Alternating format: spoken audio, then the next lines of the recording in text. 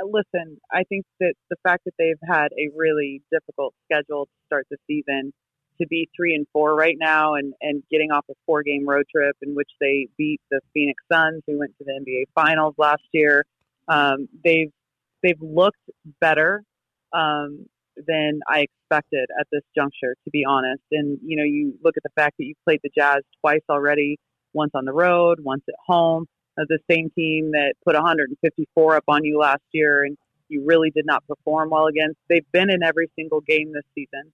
Now it's a matter of being able to close games. And a large part of their inability to close games right now is that their closer, De'Aaron Fox, is, irrefutably having, some early season struggles.